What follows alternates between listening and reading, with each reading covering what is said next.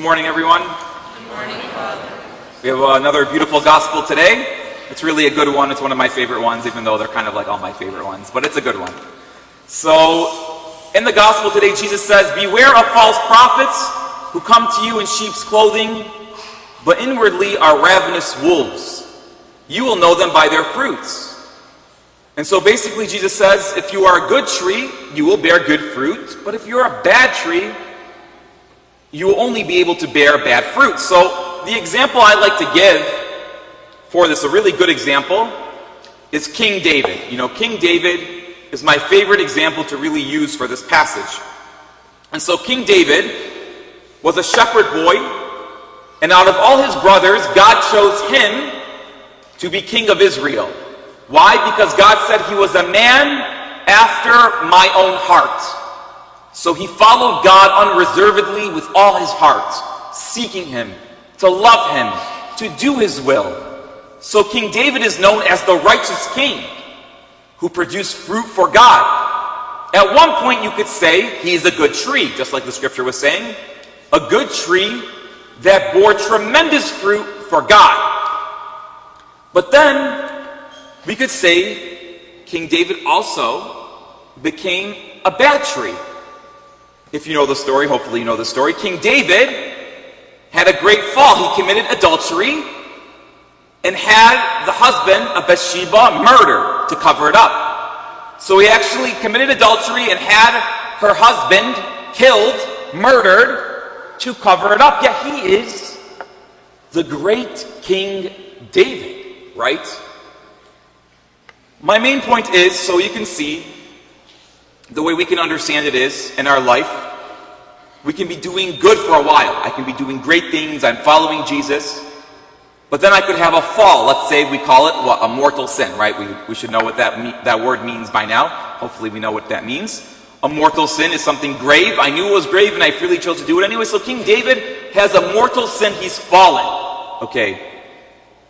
But he has fallen and he doesn't want to confess his sin yet. He wants to cover it up. And so he does it by having someone killed. He wants to hide his sin in his left pocket or whatever it is and just go about running the kingdom and asas doing good things, right? And so, but King David was known, you know, as a man at first following God, seeking to follow the heart of God.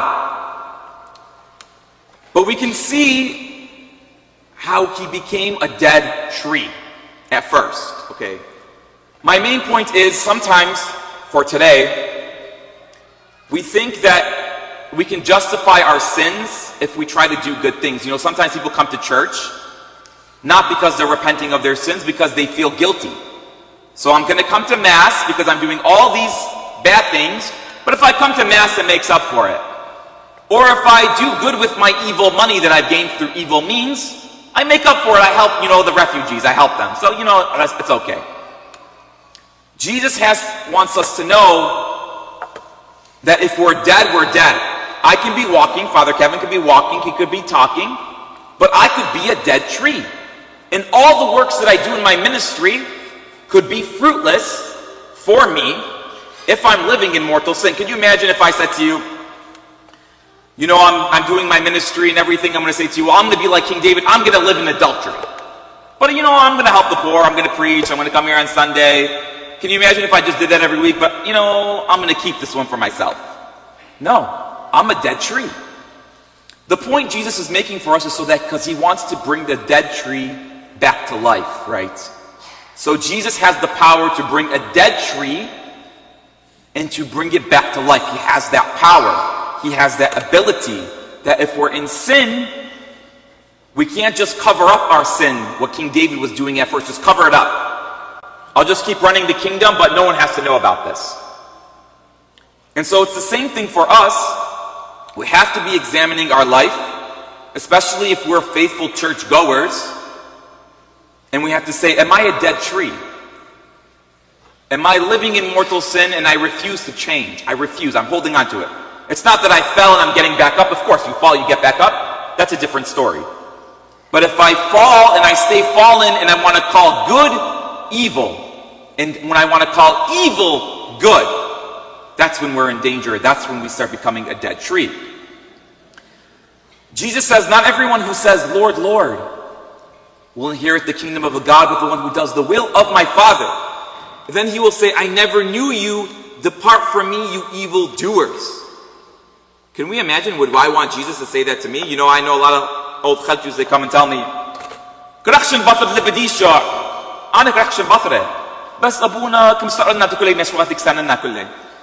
I don't know. Okay, we need confession. We need to be healed. We need to be healed. Right? And so, whenever we point out someone's sin, it's not so that we can necessarily scream and yell. Maybe sometimes we can do that if we're not taking it seriously. But anyways, the point is, we need to be healed. Jesus wants to make a dead tree come to life. We all have sin. You can't pretend like just because I'm an old grandma or someone who walks into church, you know, who knows? You'd be surprised. You'd be surprised when people tell me, but I can't tell you that. Anyways. So the point is, what am I doing for Jesus to bring me back to life? So Jesus says you have to do something. Build your house on the rock. Temptations come. The winds blow at the house. They come and they come. But Jesus says if you do what I have told you, and what he's pointing to really is the 2 chapters right before this whole section, is the Sermon on the Mount, the Beatitudes, and all of Jesus' core moral teachings. He just said them. Don't commit adultery. If your brothers and sisters are doing horrible things to you, forgive them. Love your enemies. Help the poor. Be humble. He just gave his whole discourse on what to do and how to live. And so now, Jesus says, if you build your life on the rock, on my word, on me, on Jesus, not me, not Father Kevin, on Jesus, you will be sound. And so there's 2 things I can describe for this part. The rock. Who's the rock? Jesus is the rock. Jesus says, I am the vine, you are the branches. Unless you remain in me, you could do no good works. And same thing St. Paul says, he has the power to graft the Gentiles who are not a natural branch. He can graft them back into the tree. He can graft you back in. So, Jesus is the rock, but also, Jesus called someone else the rock. You know, yesterday with the communion kids, I went around asking them, who do you think the rock is? And who is it? Peter. Jesus changes Simon's name to Kappa, rock. Peter means rock. And he told him, on this rock, I'm going to build my church. Just like he's saying here, we need to build our house on the rock. Jesus built his church on Peter. And so it's such an awesome gift to be Catholic. Whenever we're confused about how to live our moral life, we can say, Abuna, where does it say, is this a sin, is that a sin? Okay, I can open up the Catechism of the Catholic Church and it says, okay, this is wrong, this is right.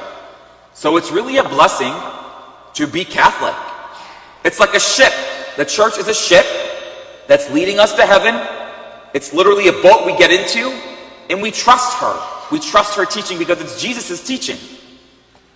And so, we have to be very careful when Jesus says, if you do my words, you will live. And so, I'm going to give you a homework assignment, maybe just for Lent. Read Matthew chapter 5, verse 7. Matthew 5 to chapter 7 and up to this scripture. And you will see all the core moral teachings of Jesus. And if you're not living one of those teachings, and if I'm not living one of them, then I too will be a dead tree.